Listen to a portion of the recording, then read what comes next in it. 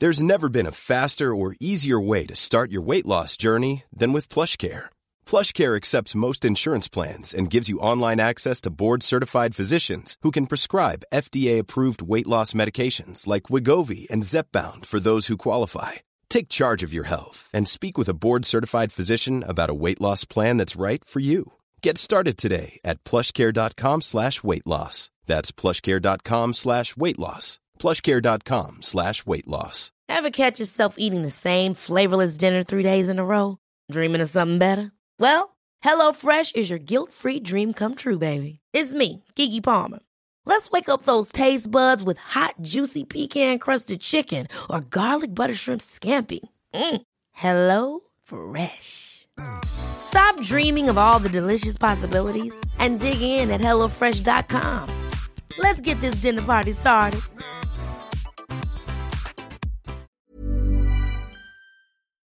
It's the Mission Podcast. Hey, what's up? And welcome to a very special episode of The Mission. We are on location at the Lansdowne Hotel in Sydney. And we've got a bonus bunch of people. I don't know why I said bonus. A really normal bunch of people. Yeah. My name's Andrew Levins. My co-host, as always, Mitch Orr is here. What up? And we have a couple guests, the masterminds behind the new refurb of the Lansdowne Hotel. You may know them from Mary's and the Unicorn. Here they are today with us. We've got Kenny Graham and Jake Smyth.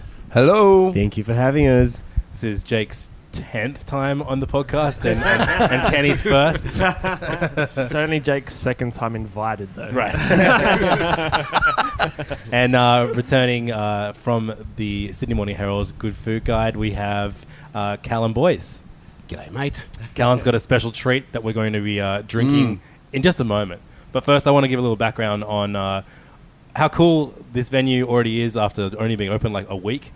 2 Sundays ago, we were all at the Dolphin for our friend Louis Tickerum. He did a takeover of the Dolphin, did a bunch of his EP and LP food from LA at the Dolphin.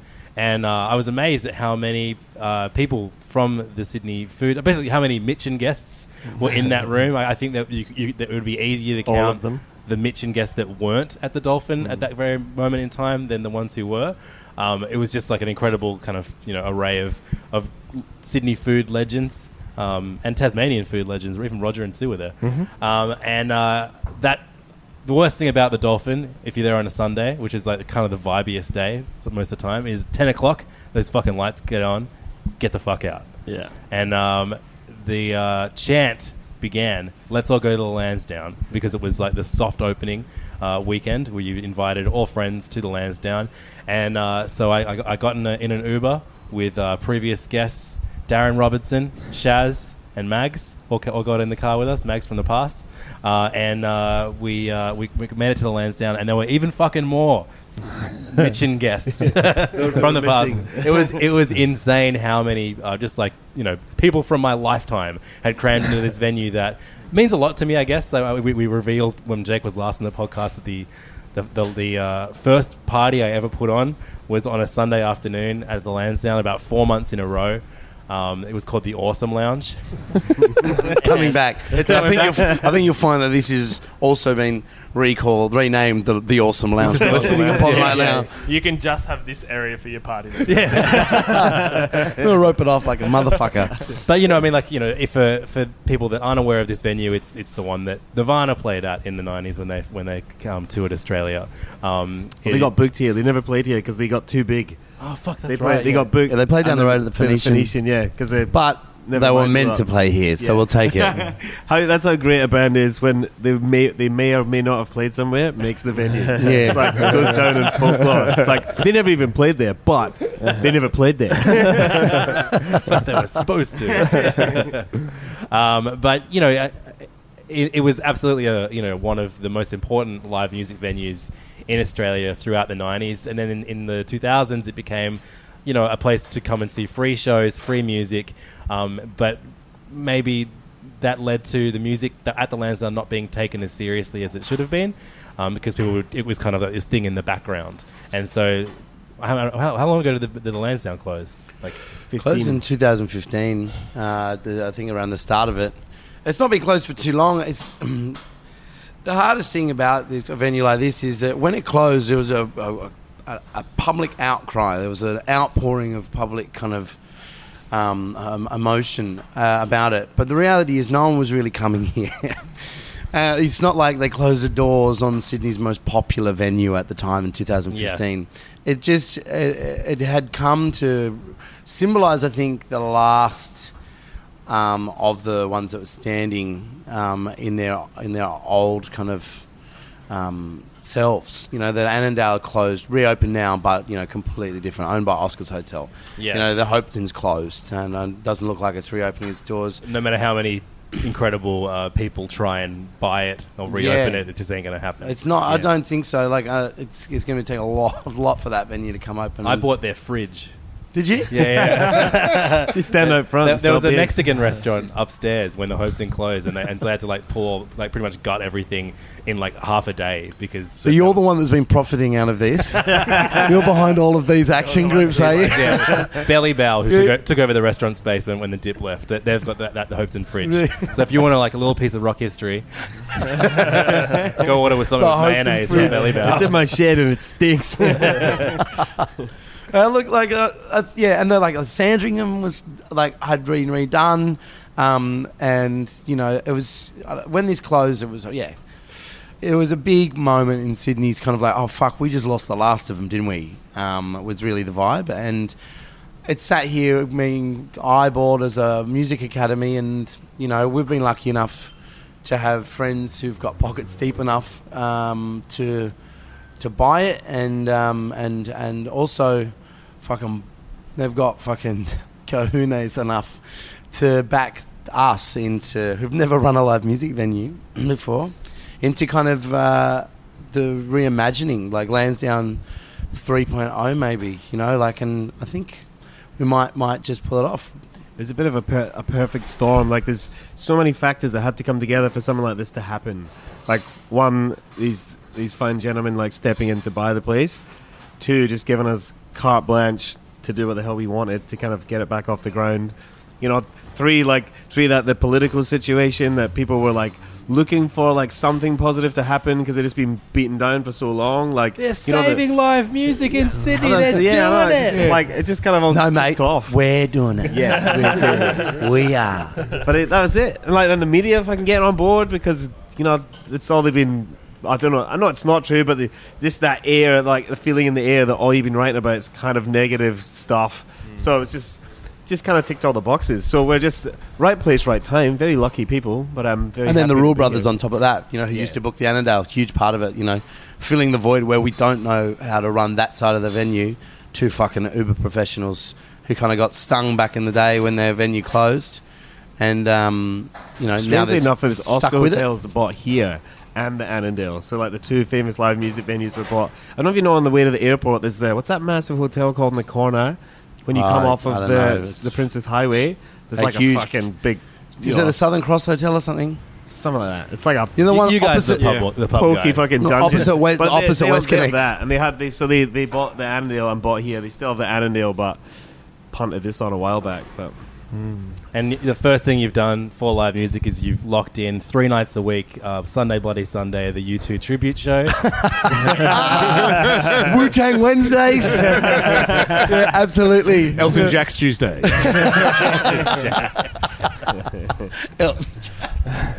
Fuck, I'd like to bring Whispering Jack Tuesdays back. Just have a guy on the fucking mullet.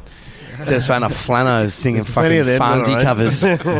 So we'll be speaking more about the venue later in the episode, and we've actually done a little tour, a tour video of the venue. If you can't make it to the venue for some reason, Jake's given you an access all areas pass to see what's inside this pub in the daytime. So that'll be up on and a good shot of my legs going upstairs. That'll be up on our page, facebook.com/themitchin. But before we get started into this episode, we have 3 bottles of incredibly expensive liqueur that our good friend Callan Boys has brought us. Callan, tell us the story behind this. I get a lot of pretty awful press releases in my inbox as a food and booze writer for the Sydney Morning Herald in Fairfax.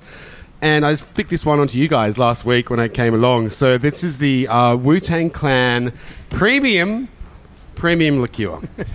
Taste the Ruckus. I'll just read from the Taste press the release. Ruckus. Will I? I think that's important. I think the press release sells it much better than I will. Straight from the streets comes a new party sensation. I'm pretty sure the RZA signed off on this press release. Definitely not coming from a marketing boardroom somewhere. It's definitely straight from the They definitely streets. brought Capadonna back on board. Right? The new party sensation, the Wu-Tang Clan liqueur. The premium collection boasts 4 legendary flavors of cream, butterscotch, and strawberry/lime. My favorite Wu-Tang reference. All Strawberry/lime. All set to drop in June. Notice we don't actually have cream here today, though. They didn't send me that when I asked them for a taste test sample. It's too popular. Well, I don't think it's on the shelves yet. I looked at Dan Murphy's website yesterday. Trying to get it past the FDA or whatever.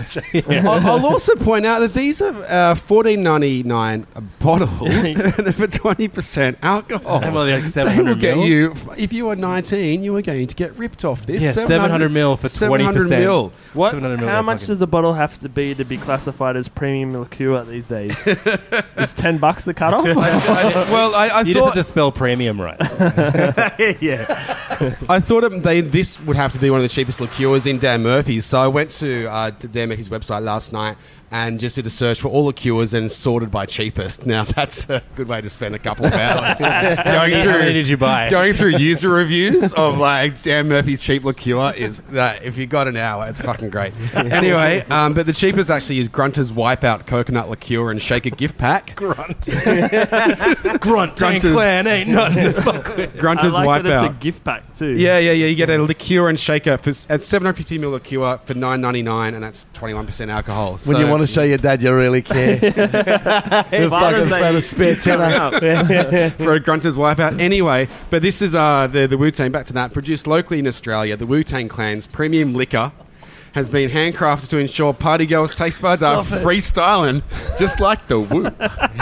Stop it. Handcrafted in Australia. So what is this got to do You can't with handcraft Wu-Tang? that colour. Would they get a fucking bottle of fucking betadine? Do they even know this exists? Well, yeah, I'm getting to that.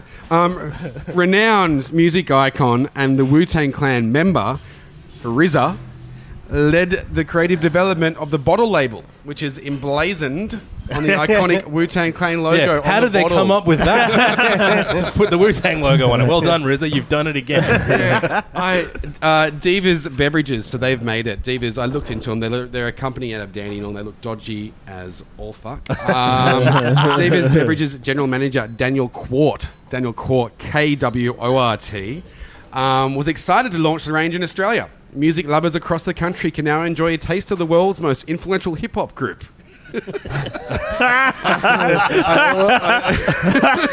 I'm going to let that one slide. That's amazing.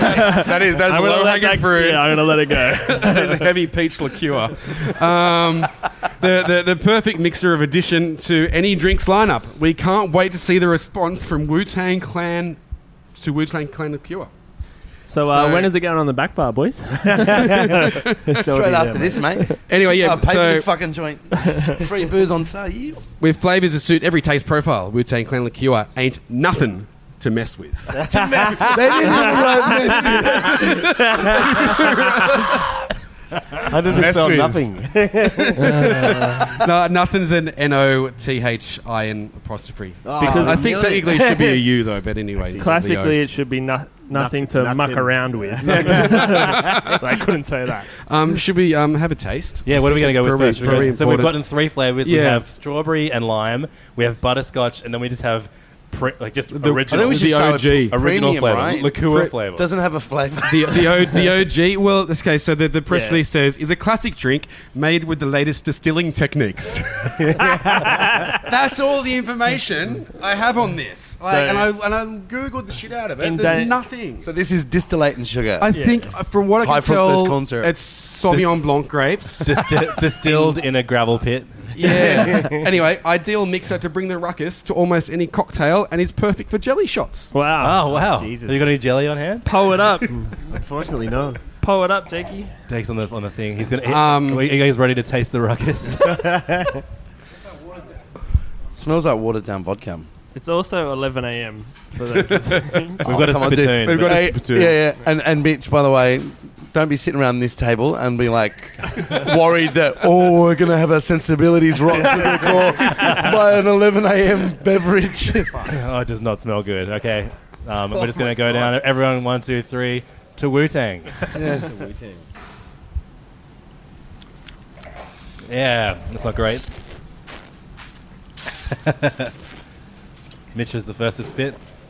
I swallowed. I drank it to get the full experience. Yep. It's just like a really horrid distillate. Yeah. With a little hint of vanilla. Yeah. Yeah. And like slight bubblegummy kind of fucking notes. It's really That's terrible. completely what it is. If this liqueur was a Wu-Tang member, which would it be? Cappuccino. That would be you guys. You got is a you got. For sure. Yeah, that's rotten. Which is like, I don't know how. isn't like could you you drink a bottle God's of that? son a Wu-Tang member now officially? Maybe that's him. He's probably an Solomon affiliate. or something. I can see where they're coming from. Perfect for jelly shots. If you wanted to just use that as a base. Well, it just tastes like alcohol. So if you're someone that's like, Yes. oh, I can taste the alcohol. If you had that, if you had like a double of that in like a vodka, like with tonic water, you could drink it. That and tonic. There you go, kids. That's my And that's 22%. tonic with lemon. There we go. Go easy on the Passiona, kids. Jakey says tonic. Tonic. With some Passiona. Sorry, with like Kirk's Pasito. Yeah, that could be a You wouldn't want to ruin. You wouldn't want to ruin the fine quality of Pasito with that. Though. So we're going to move on to the butterscotch now. I think that's important for the strawberry lime. The butterscotch, which I think. Hold on. What are you doing? You turn your mic off. And the excitement. In the excitement, yeah. So we're going to move on to the butterscotch now, which I think before we get to the strawberry and lime, because the butterscotch I think was leaking when they sent me the box anyway, because it's all I've smelt in my car for the last couple of days. Thought that was your aftershave. I can't see anyone from Wu-Tang admitting to drinking butterscotch liqueur. Yeah. There's something. It's way too British. Oh wow! This is Smells very. I actually reckon this is going to be the best one. Down it goes. Oh, mate, but you give that a little swirl, and seriously, that butterscotch woof leaves, and you are left with a very stripped out. Like the first one. Yeah, like it smells like fucking strawberries. Actually, strawberry jelly. That aeroplane jelly. That's fucking weird. It does. It's jelly crystals. You get that. You hit the fucking butterscotch off it with a little bit of air, and it shows its true colours, which is just obviously. Yeah, this is this without this colour. They're all the same. For something so sugary, there's like no viscosity. Like it's just super watery. Yeah. I don't know how you managed to achieve that. It is very sweet. But also, it tastes way more alcoholic than just 20% as well. Can you do this one with us Artificial where we flavouring. do this and we can get drunk? Because I can't fucking drink that. I'm notoriously known for fucking drinking basically anything that's put in front of me. If we found my line. Mike Benny, I reckon, will have a fucking case of these anyway. Like, you can tell him just getting so excited You would have about the this worst shit. headache after these. Oh, mate. Yeah. The sugar come down would be fucking sugar come down, horrendous. And you're probably, like, most kids are probably going to be mixing this with sugar. Yeah. So I think in this case, That it might with actually Coke. be better. Butterscotch and Coke. Butterscotch yeah. and Coke. I'm like, it'd be kind of better for you than drinking it straight. So the final one off the bat is Strawberry/lime. strawberry/lime. Oh, wait, first of all, which Wu-Tang member was butterscotch? Ghostface Killer. Inspector Deck? None of the heavy hitters get. Maybe this could be one of them. Oh god, this smells fucked. It smells so fucked. It's like it is a bloody red as well. Like Yeah, there's it's redder. this red does not exist in nature. redder than grenadine. Oh my god. Oh fuck, that was so bad. Oh my god. That's really terrible. It's medicinal. It's beyond It medicinal. gets worse the longer Kids the Carl longer you Pole. have, the longer it's in your mouth, it gets worse. It doesn't taste like strawberry or lime. No. Like the butterscotch tasted more like strawberry. Yeah, totally. It tastes a bit like strawberry jelly, like if you put it in your mouth and swish it around. Yeah. a It bit. tastes like Jelly. shitty like aeroplane jelly. Well, shitty aeroplane jelly. Yeah, The please. concentrate stuff. You know, the stuff you got to melt down. Oh well, that was according to the press release, bursting with ripe berry flavour and lime juice. It's the drink to set fire to the night. Fire. Wild for the night. The thing is about this, you couldn't even set fire to it because it's too fucking shit at 20%. At least give it to it at 40, so like at 55 or something, and fucking set it on fire. That's minging. Yeah. Oh, well. Yeah, well, that's that. There Thanks you go, for that, kids. boys. I'm sure- $14.99 a bottle. I'm sure All this good is exactly what they retailers. had in mind when they sent it to you as well. Where is this being stocked at though? It is Dan being Murphy's. stocked at. Let's tell the Mitch Yeah, and, yeah. the Mitch Wu-Tang and listeners Liqueur where is they can pick it available up. available online at Dan Murphy's or independent liquor retailers at $14.99 per bottle. Dan Murphy's thing, yeah. But if you go into Dan Murphy's, I do remember Grunters Wipeout Coconut Liqueur Shaker and gift pack for only $9.99 for the same ABV, same bang for your buck. The Mission Grunters. is now brought to you by Grunters. It's always been brought to you by Munters. So, you guys, you've got a few pinball machines with rock bands emblazoned on them. Have you ever had an alcohol that was? I know Young Henrys have done some collabs with. I've had the AC/DC wine. Oh yeah, how's that? compared Terrible. To, Compared to this, better. Yeah, but Yeah. it was fucking horrid. I mean, to be honest, you could have picked up any clean skin from Southeast Australia, put it next to it, and they're just paying $10. You're paying $10 to have, Malcolm Wine. Young Yeah. on the thing. So, it wasn't that bad. It hasn't plunged the depths like this. strawberry wine. The best thing we had was with no brand names emblazoned on it is like Maynard Keenan's wines with like a Cotta. Yeah, his own wines by himself, From but the Tool one and- with Taris was by far and away the best. Definitely. Yeah. Have you seen? There's logos. an image circulating. Maynard Keenan, whatever the fuck his name was. What's his name? Maynard Keenan. Yeah, from Tool, the lead singer of Perfect Tool, Circle, and a yeah. perfect circle. There's an image circulating of him this week where he found out that people keep asking if his wine is vegan, and he found out that it is. So he now puts bacon in his wine. No, stop. What a cunt! That's Just so he amazing. can make Not sure that for his you. wine isn't vegan anymore. Yeah, I love that though. It's like he's always known as like a little bit of a recluse, and that kind of move is just such a dick move. He could just fucking find it with some fish. You could just put a winemaking technique in there. I don't remember the last time I went to fucking Burgundy and they're like, and then we stir with the bacon. Like, fuck off. Maybe That's Morrissey slept with ridiculous. his wife or something.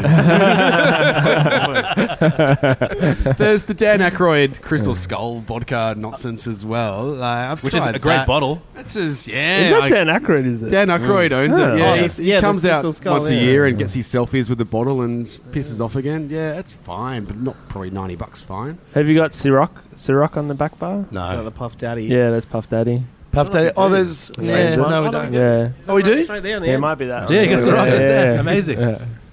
In the building. So, guys, let's talk about Pete Wells. Sure.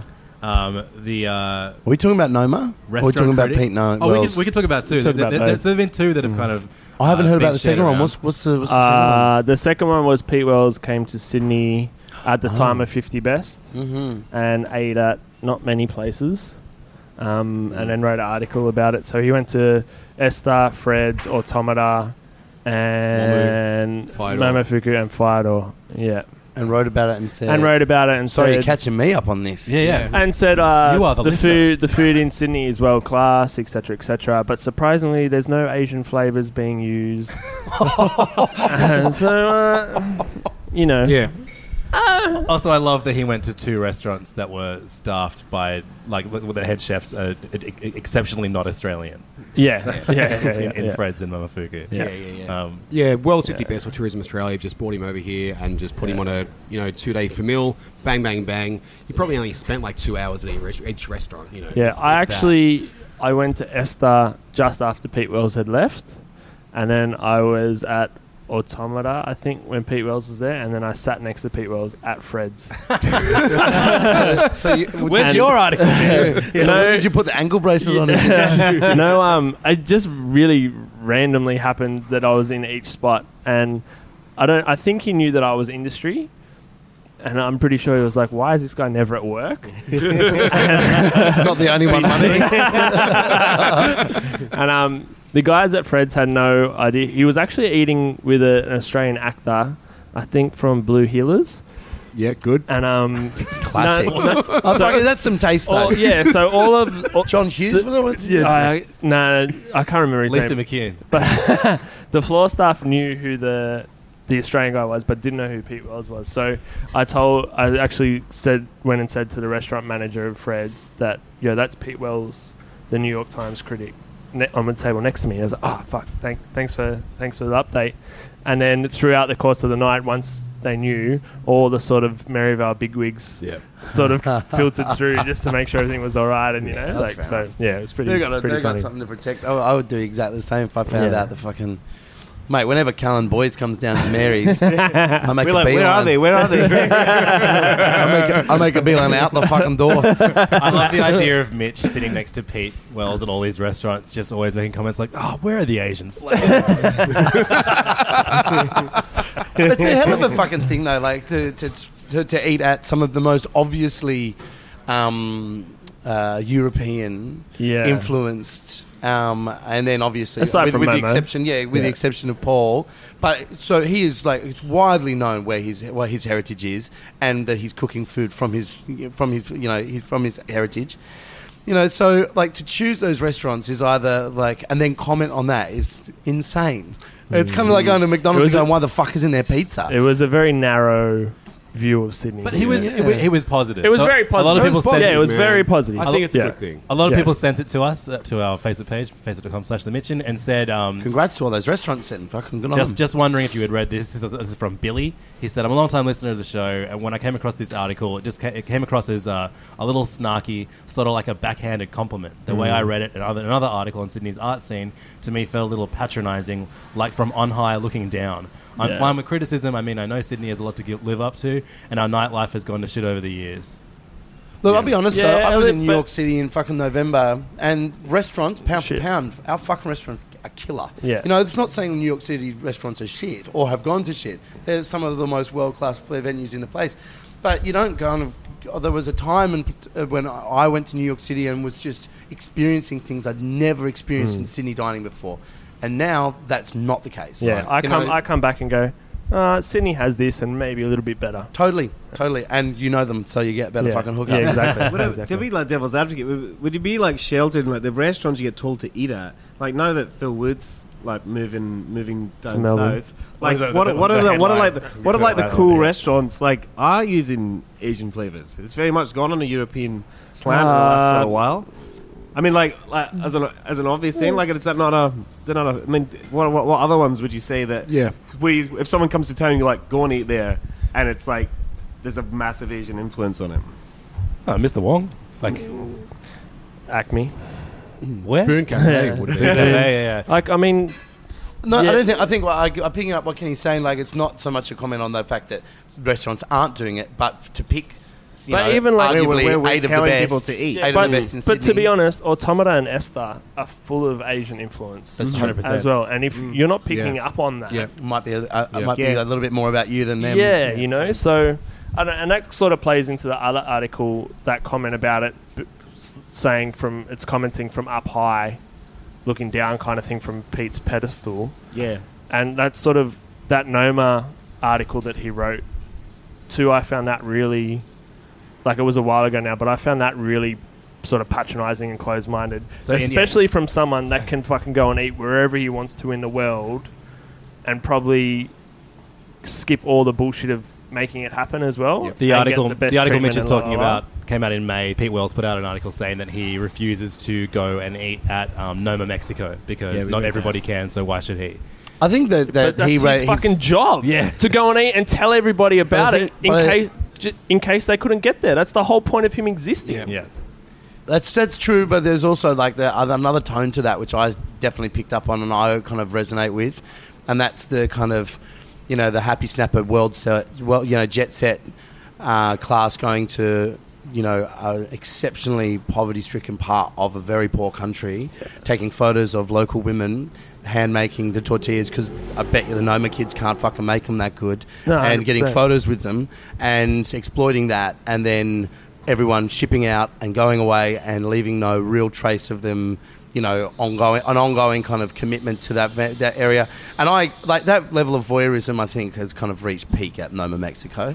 Like I was fucking rocked to the core by their kind of whole approach to it, and the way they've done it, and their kind of seemingly lack of commitment to the area, previous and post. Well, I kind of argue that because Renee is still in Mexico, and then, like the pop-up finished almost a month ago now, and they're still there, traveling around Mexico and doing things in Mexico, and they did do a lot of research and build relationships with the Utica women, and they traveled all around the Utica into the villages and learning, and like the same as they did here, going into Aboriginal communities and stuff when they came to Australia.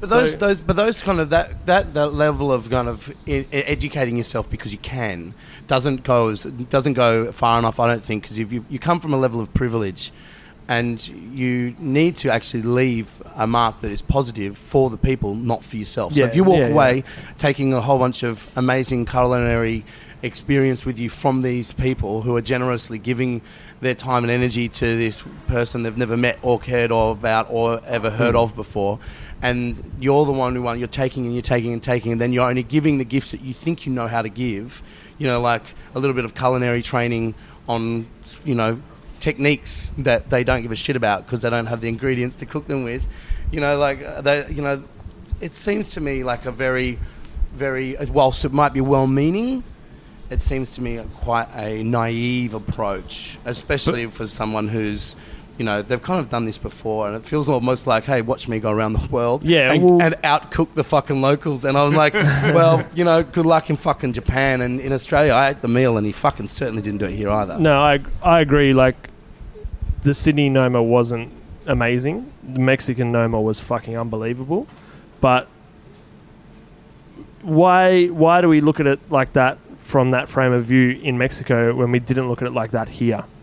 I think there was people. Who like, kind of did raise that kind of spectre about his visits to to the indigenous communities. Yeah. Here, in all honesty, and I'm fucking just I'm not going to fucking drop any names in this shit, but it was definitely people talking about that. Yeah. And the indigenous leaders talking about the kind of indifference that was shown in the community, and definitely.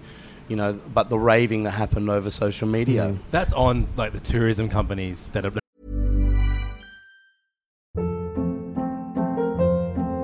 Hold up. What was that? Boring. No flavor. That was as bad as those leftovers you ate all week. Keke Palmer here. And it's time to say hello to something fresh and guilt-free. Hello Fresh. Jazz up dinner with pecan-crusted chicken or garlic butter shrimp scampi. Now that's music to my mouth. Hello Fresh. Let's get this dinner party started. Discover all the delicious possibilities at HelloFresh.com.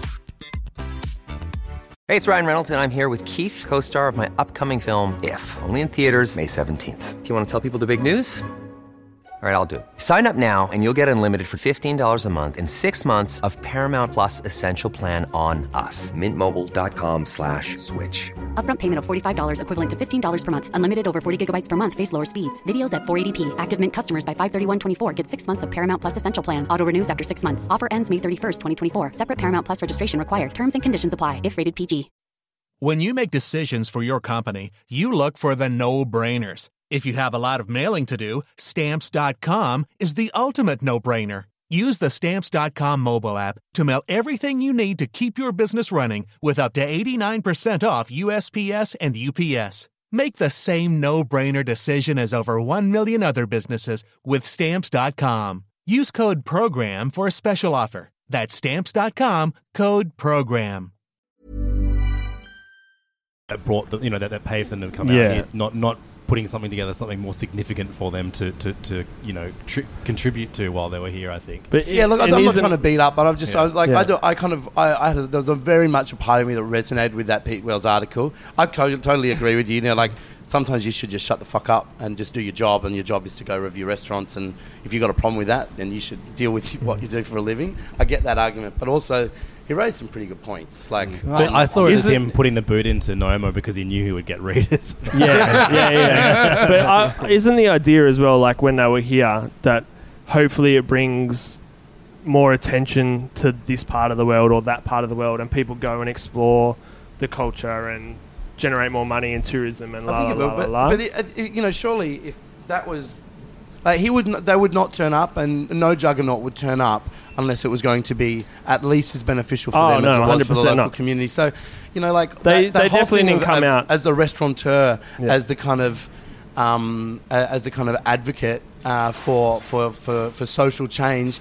Like you got to be on fucking. You got to have everything out in the open, and then it's got to be really clear. They definitely wouldn't be there or here or Japan if they weren't making money. Yeah, 100%. 100%. But just on that, supporting the community in some way. Like Mitch was there for one meal.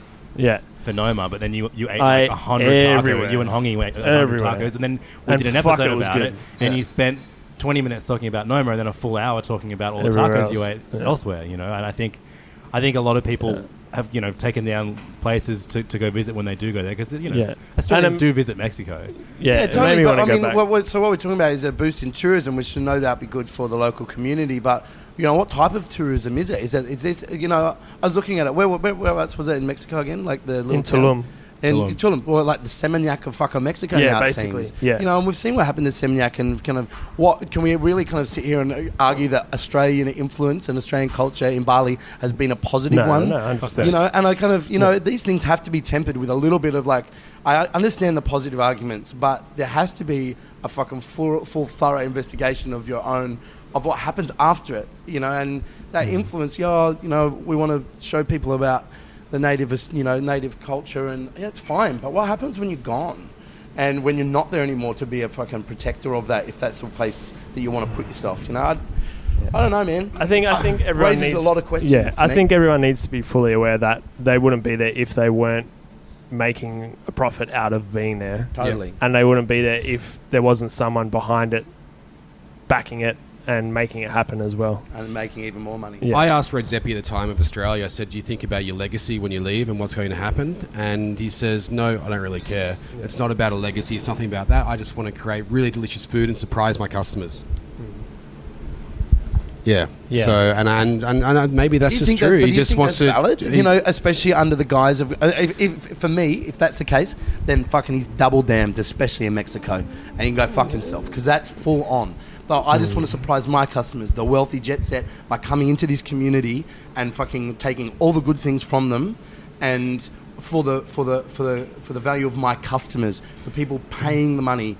That to me is even more of a it's a crisis. I think that because he might have said that to you, but that's not the image that's put out there, right?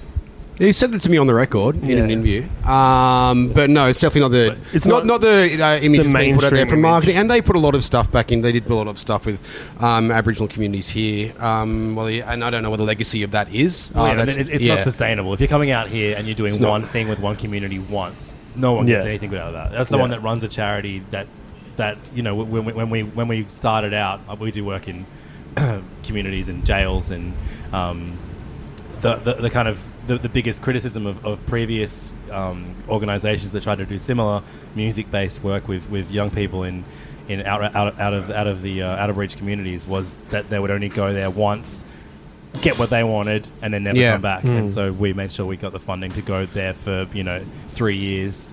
Yeah. Before he went anywhere for the first impression time. I got from Australia and from Mexico is that he's just got a mad hong for new ingredients and discovering hard on. Oh right.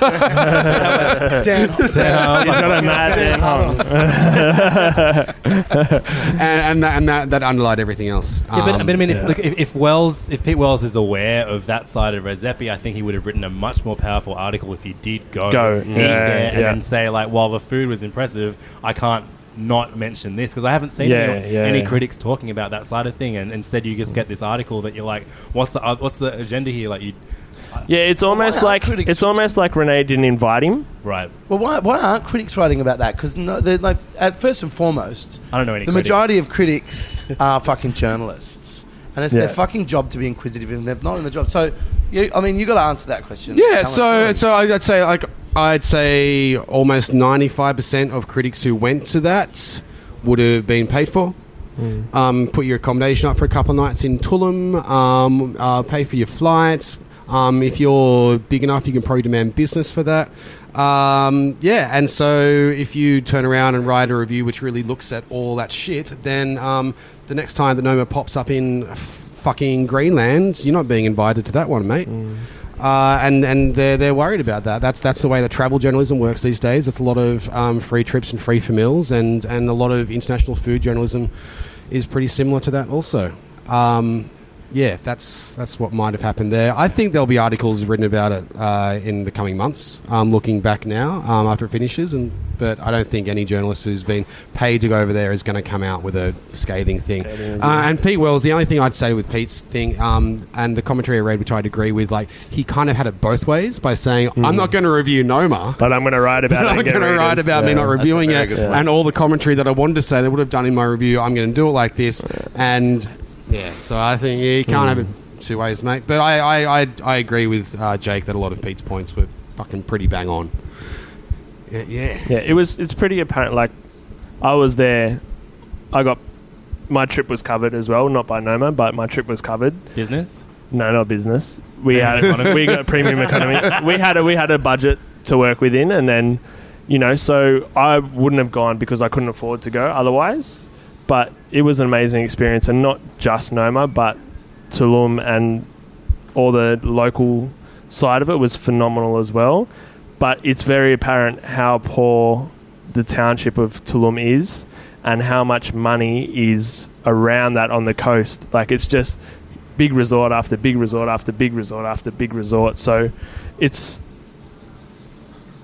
already being sort of taken advantage of. Yeah. And not that excuses it. And I don't think any time chefs are out there being social warriors and saying food's going to change the world and this big sort of circle jerk that happens at the top of the game, like, I don't agree with that anyway. But the meal itself was fucking unbelievable.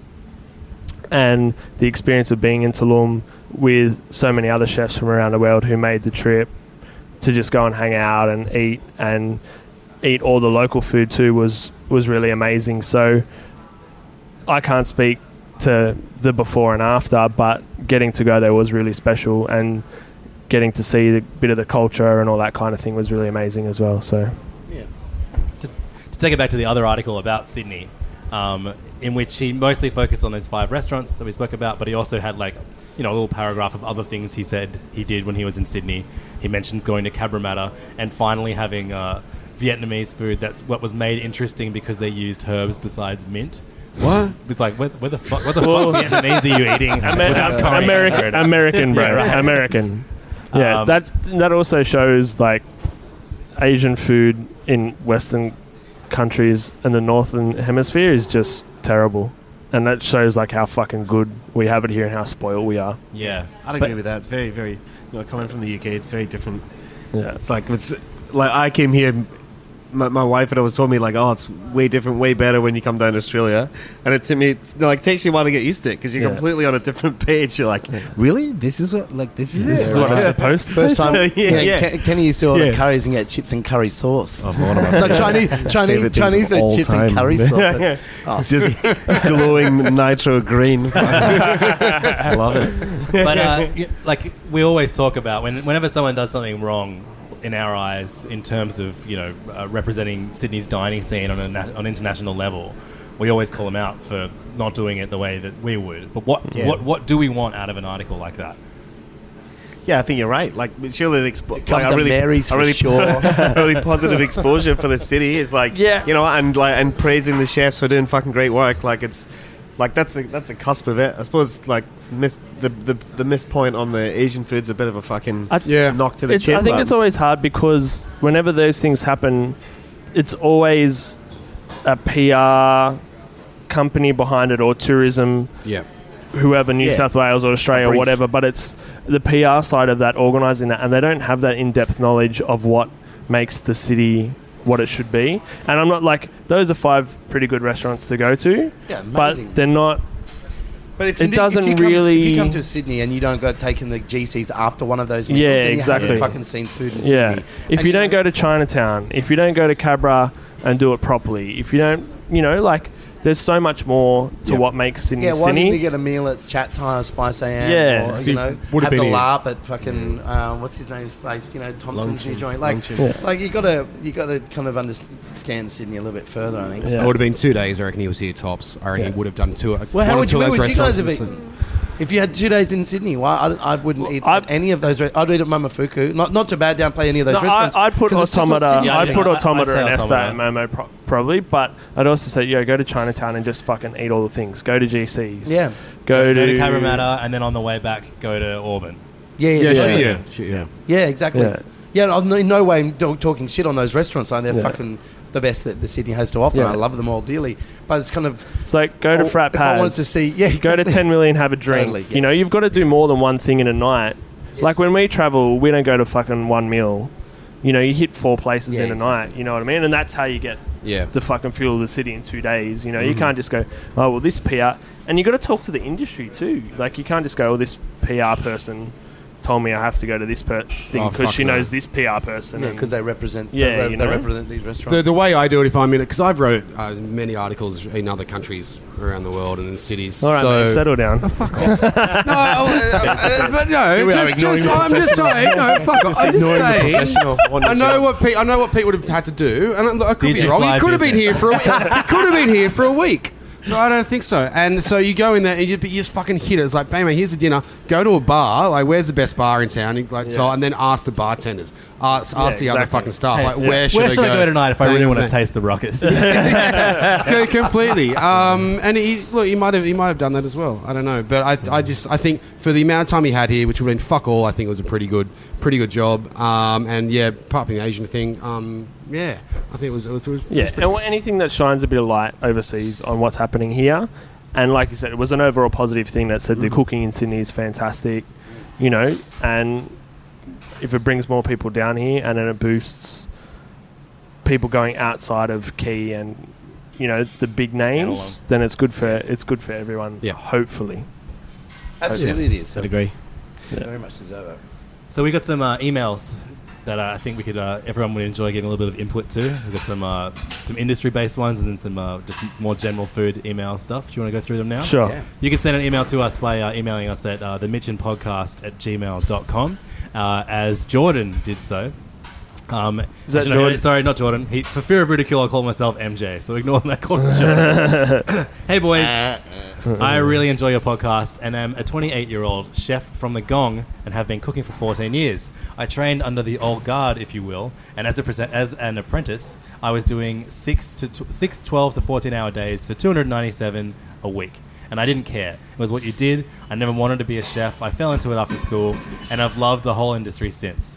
My question is, like Mitch and most of your guests, I run my kitchen without what I thought at the time was unnecessary yelling and abuse. However, nowadays, my apprentice and all my mates appreciates, and young chefs don't have that grind, attitude or work ethic, and expect good pay, good hours, and a fucking picture-perfect job.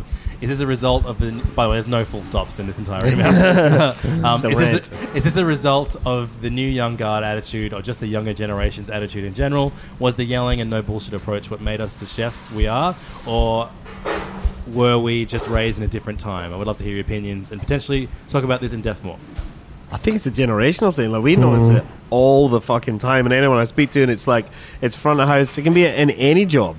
Well, something we keep hearing industry, is, it's well, all I the need to same. work. Like, you got a 22-year-old kid being like, I need work-life balance. Yeah. And they're doing like 48 hours a week, Yeah. going out, taking heaps of rack and heaps of pingers, and then kind of blaming their job for the fact that they're tired and that they're not on 65 grand a year. Yeah. And they can barely maintain the responsibility. They can that barely they do have. the fucking job they have. And it's like, and we get all the time. It's like it's getting more and more apparent, like more and more apparent. and like there's no repercussions now. Like, No. if you're bad at your job as a chef or a front of house or a bartender or whatever, there's no repercussions for that because everyone's so fucking short-staffed Yeah, you just that need hands they're in not the going to kitchen, fire you. Yeah. And it's also impossible to fucking fire We had anyone a now staff as well. member the other day. Literally, they were like, they got called up on they got called up on something by their chef, and they just looked at him and said, "I don't care."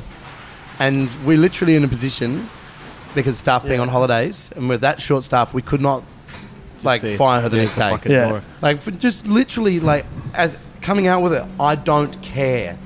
Then Like, what if you are don't you come doing why here? What Are you here for? Because they want fucking money and it's easy, and Yeah. because we're, like you said, you nailed it. Like we can't fire people, not because we're afraid of the fucking repercussions from, Government, you know, or like the fair work. It's because you don't have someone to run food that night. And even if you do fire them, or you get a little, like you have a go at them for fucking something up and they quit the next day, there's no repercussions because they'll just walk into a job the very next day because everyone needs someone. Yeah, that's so there's no, and then they go, like I've said it before, I've worked at this place, that place, this place. I only did 3 weeks in each, but I'm the sickest chef out now because I've got all these places on my resume. Yeah, that's it. You can't fucking peel an onion, but you want to earn 65, 70 grand a year. Can I ask a question though? It's one thing that Kenny and I are really aware of, and of our influence on the industry. As people who are business owners, and for yourself as well, Mitch. You own two businesses now, and it's kind of where the next generation of people who will mould the expectations of the employee, of the employer on the employee, and vice versa. And one thing that has stopped in kitchens is the screaming and the yelling and the physical abuse to a great degree, and that's been as a positive change, I believe, from young chefs like yourself. Going, I don't want to fucking deal with this, so I'm not going to have it in my kitchen. I didn't learn anything from it, so I'm not going to have it. With the pay thing, I think, and the work-life balance, I think, for our management staff, we're putting into place mechanisms to stop them from working over 50 hours a week in our venues, because we know that we get, and it's just science. You get more out of them. You get more out of them, and you get more effective work, and just bleeding someone 65 hours a week to fucking save some labour costs is actually a really poor way to spend your money. Yeah. But with that added kind of problem that we have, where do you I'm interested to know your kind of ideas on that. We kind of at the top level are rewarding our staff by by getting them to work less, but at the bottom level, it's a struggle to get them to even fucking turn up for 40 hours and be focused. Yeah, anytime someone asks me for advice, I always say it's short-term sacrifice for long-term gain. If you want to make it to a position that you guys are in, you have to work your ass off and learn and earn respect, etc., etc. And you can't do that by not fucking caring. Yeah. You know what I mean? So it's not even that I want people to work their ass off for me. I want them to work their ass off for themselves. And I'm happy to give people work-life balance. I want people coming in to work happy, but I want them to have responsibility for their actions, and I want them to care about what they're doing, because I want them to leave and be a better chef and move up and go on to bigger and better things, because just like we're pushing on the Matt Morans and the Neil Perrys and the fucking Peter Gilmores and whoever it may be of the industry above us, the generations above us, who the fuck's going to come and push us out? You know what I mean? Yeah, totally. We were probably too young when we started kicking up a shit about not getting the recognition and that we wanted and thought we deserved, which we probably didn't at the time. But that put everybody on notice and put the older generation to pick up their game too and not rest on their laurels. But who's going to come up and do that to us? Yeah. And push the industry forward and keep the industry growing and moving. Sous chef exactly. What's the work so what's going to fucking happen? Are we just, is it all going to be lowest common denominator shit, and no one's going to have any fucking skills or care about anything, and that's not good for anybody? Yeah. Or there are a few young people out there working their ass off for themselves to be better, to earn respect, to build themselves a reputation.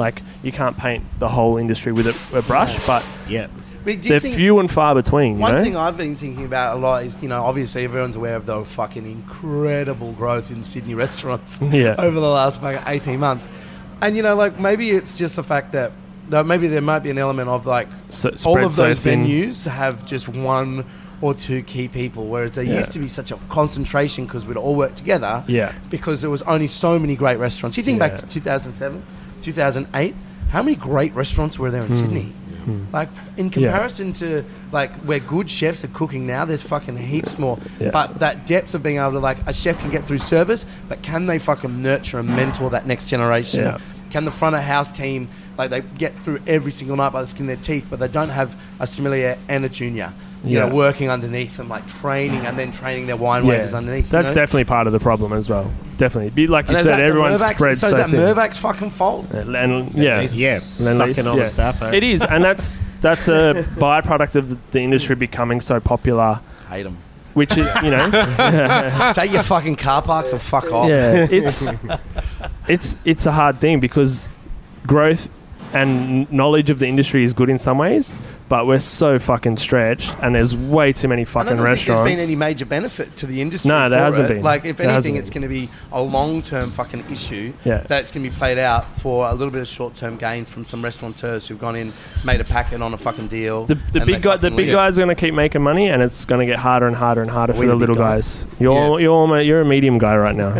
The issue is approaching all those places, Circular Quay, Barangaroo, Tram Sheds, whatever, and they're all, you know, great people you guys are mates with who have chosen to move there, and that's good cash. But then where do the, let's say, the Acmes of the future come from, or whatever, the Hartshads of the future, the ones that they are targeting to go down there? Where's the Marys come from? Like, if it's just all these fucking cookie cutter things, it's drawing people off of the high street and sucking that personality out of the restaurants, because you don't get a chance to put your real stamp on it. When, like, we got shown around Barangaroo, and basically just within like 15 minutes we're like, can we play music as loud as you want? They're like, oh yeah, within reason. And it's like, well, what if can we just have cakes here? But what if people move them and they fucking spill it over there? They're like, oh well. And I'm like, oh, we're out, we can't do it. And then I had a conversation with the same guy a while later and explaining to him how, you know, people in the industry kind of fucking hate what they're doing, and he couldn't believe it. He's like, I thought we were doing a great thing, you know. He's a lovely man, he's a lovely man, and we won't mention names, like, because he just literally, he was like, I thought we were giving people opportunity, you know, like vibe, like adding vibrancy to the eating scene. I was like, no, but you're taking something, you're pillaging and just diluting it like so hard that it's hard to fucking see the great ones, or for us all to have great teams. And it's become too easy to open a fucking restaurant as well. At the same time, it's like places that should never have fucking gotten backing and would never have lasted unless there was so much marketing and PR and spin that was put behind by these massive companies. They would never have people walking in their doors because the offering's not good enough. They don't have enough personality. They're not saying anything at all other than just being another spot to sit your ass down and put your face into another bowl of fucking something. When are you opening a poke bowl place? Well, thank you for the segue. Thanks so much to MJ. MJ for that email. A fucking great question. I don't know if we actually answered his question. It's impossible to answer. There's so many contributing factors. But he's right. But if there's anyone willing who wants to come work in Sydney, we've got jobs for all of you. Hey, you we and got every jobs. guest. What's when you were working your way up? What's the worst thing a higher up yelled at you? It's hard to pick them out. I blocked all that shit out. Yeah, I got bollocked all the time. Because I was a smart ass little shit. I got bollocked all the time, but it made me it made me understand that you're working for someone whose name is on the door and whose reputation and balls are on the line, so to speak. You know what I mean? Like, it's their life. And if you're in there fucking around, you're fucking around with their livelihood, and they might have $100,000 of their own money tied up somewhere, and you're in there not giving a fuck and putting out an inferior product that customers then see, that then means customers don't come back, or they get a bad review and it makes the restaurant quiet and all that kind of shit. Like, you have to realize that as someone's employee, whether you're front of house or whatever, might just be a job for you, but it's somebody else's life. And it's different when you're working for fucking a big company, but when you're working in a small business, you fucking cunt!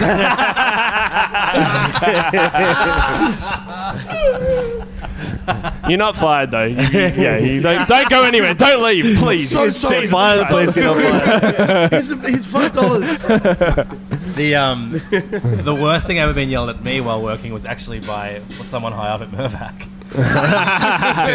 You'll never DJ in this town again. Yeah, I was DJing at the Noma Sydney closing party at Harper and Harry.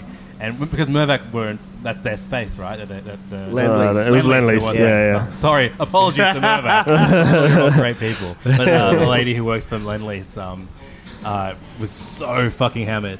And I was trying to play to everyone that night. So, like, the the chefs from America wanted to hear like 80s hair metal, and all of the Nordic guys wanted to hear fucking like Death metal. Yeah, exactly. And ABBA. Yeah. And then, so you would play to one group and the other group would be upset, blah, blah. And this drunk woman comes up to me. She's like, no one's having a good time. Just play the stuff we want to hear. Did you put You're the Voice on? Whenever she didn't know a song, she'd like roll her eyes and she'd be like, oh, you're terrible. This is just no good. You'll never work in this city again. Don't you know who I am? Blah, blah, blah. And I got her removed from the venue. That's the greatest. So we've got one more question here that I think will be a good one for all of us to contribute to. This one comes from Ben. He says that he started getting into podcasts this year and stumbled across your Loose Pod a couple months back. Find it bloody hilarious, even if you don't like craft beer, haha. So I own Backbone on the Gold Coast, an Asian-influenced restaurant and bar, yes, craft beer, and minimal intervention wines. Reason to email is that my girlfriend and I are hitting up Sydney for an adventure this weekend, actually. Just found out about the Vanilla Max thing that Mitch is cooking out.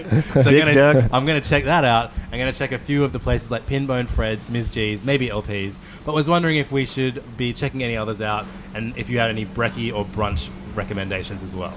Room 10, Adam Wolfie from Formula of Yellow is doing a couple soups at Room 10 this week before he takes over Brose for the next 2 months. Yep. I had the matzo ball soup yesterday. It's fucking off the chain. That's a definite.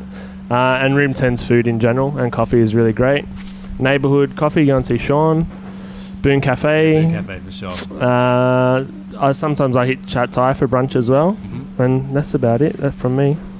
I'd come here. I'd fucking get on the reshes, finger your missus out the back. I think you or Myers playing, and then have a come down late lunch at Good Luck Pinbone. Looks like that Wu-Tang liquor It's kicked in. Definitely not what I have planned for this weekend. Looks like someone tasted the Ruckus. Yeah, look. If I was coming to Sydney, I would there's only one place I'd always could go if I wasn't in town. I'd go to Fratelli Paradiso. Yeah. Because if you're into fucking good wine, then Brekkie. go down there. Brekkie. The food's fucking amazing. Or 10 William Street if you fucking don't want to have a big meal. They're just such world class joints. Pop in the bar at Momofuku as well if you have time. Yeah, it's fucking delicious. Yeah. One last email. I don't even think it's the question. This one just came in and it's really funny. This one comes from Albie, aka Albie1 Kenobi. Hi, cunts. Been listening to the podcast for a few fucking years. I listen to it while I deliver food to restaurants. I was a chef for about 15 years. Kids and wife fucked that up, but can't be happier now. #Providor. In Adelaide for a funeral, and my bro, dad, and I went to Africola for dinner. Holy fuck, what a great meal. Had the feed me and wine pairing. Great food, interesting wine and drinks, great service. My brother was frothing, in brackets, he is from Tasmania. Not sure why. My old man was off his face and loving it. Anyway, I wouldn't have known about Africola if it wasn't for you cunts and your podcast. Keep up the good work. Keep on being whinging cunts, because I always check out the 1-star reviews first. Yes. Glad Mitch has learned how to hold a microphone. Drunk casts were good. Later, Albie1 Kenobi. What a legend. That's great. Unbelievable. Yeah. I think you don't see Duncan's fucking face everywhere though. Everyone knew about Apricola. Makes me feel sick. I love you, Duncan. I was saying that pretty much every guest on the Mission was at the Lansdowne that night. Fucking Duncan was here. Yeah. What was he even doing in Sydney? He was in again. He was here on last Monday. night too. And I was like, dude, you should just move here. He's like, yeah, everyone keeps telling me that. It was cooking at a Hey, Duncan, you can make it in this fucking town, mate. I got invited Open to in the Murdoch dunk. That'd be awesome. No, I got invited to a dinner at a fucking Airbnb thing with Duncan and Marco Pierre White cooking. Just the two of them. I was like, what's going on? Don't go. Don't go? Don't go. Okay. He's What's open this a about? restaurant in Sydney called Merva Cola. That's so good. All right, is that it? That's it. I gotta go get tattooed. Thank you for having What are us. you getting tattooed? A wombat. A wombat. On your face. Thanks so much to our guests today. We got Jakey and Kenny from the Lansdowne. Come through and eat a pizza, have some pingers. Yes. Where do you go to get the pingers here? Very hard to find. Very hard to find pingers. Check in the back of the lounges. Man, we should do an episode soon, just comparing what pingers used to be like to what they're like today. Yeah. Man, apprentices these days, they don't know. And Callan, you can find online At Callan Boys on Instagram. That's right. And Twitter as well. Sometimes I use that. It's a good service. Rare. And writing for good And food. writing for goodfood.com.au. You finished and all your reviews for Good the Food guide? Tuesday lift out in Epicure and Sydney Morning Herald. You finished all your reviews Yeah, yet? no, shush. I finished. I beat Callan this year, everybody. I had to did it. sneak off quite sheepishly from Miffy Rigby today to come record this. Where are you going? I was like, fucking nowhere. You were like, Callan boys ain't nothing to fuck with. What do you got in that box? Like, nothing, fuck off, mate. You can find us online, facebook.com/The Mitchin Podcast. Send us an email, themitchin@gmail.com. And don't buy any Wu-Tang related liqueurs this weekend. Taste the Ruckus. Grunters. That's right. Yeah, Grunters. See you next week.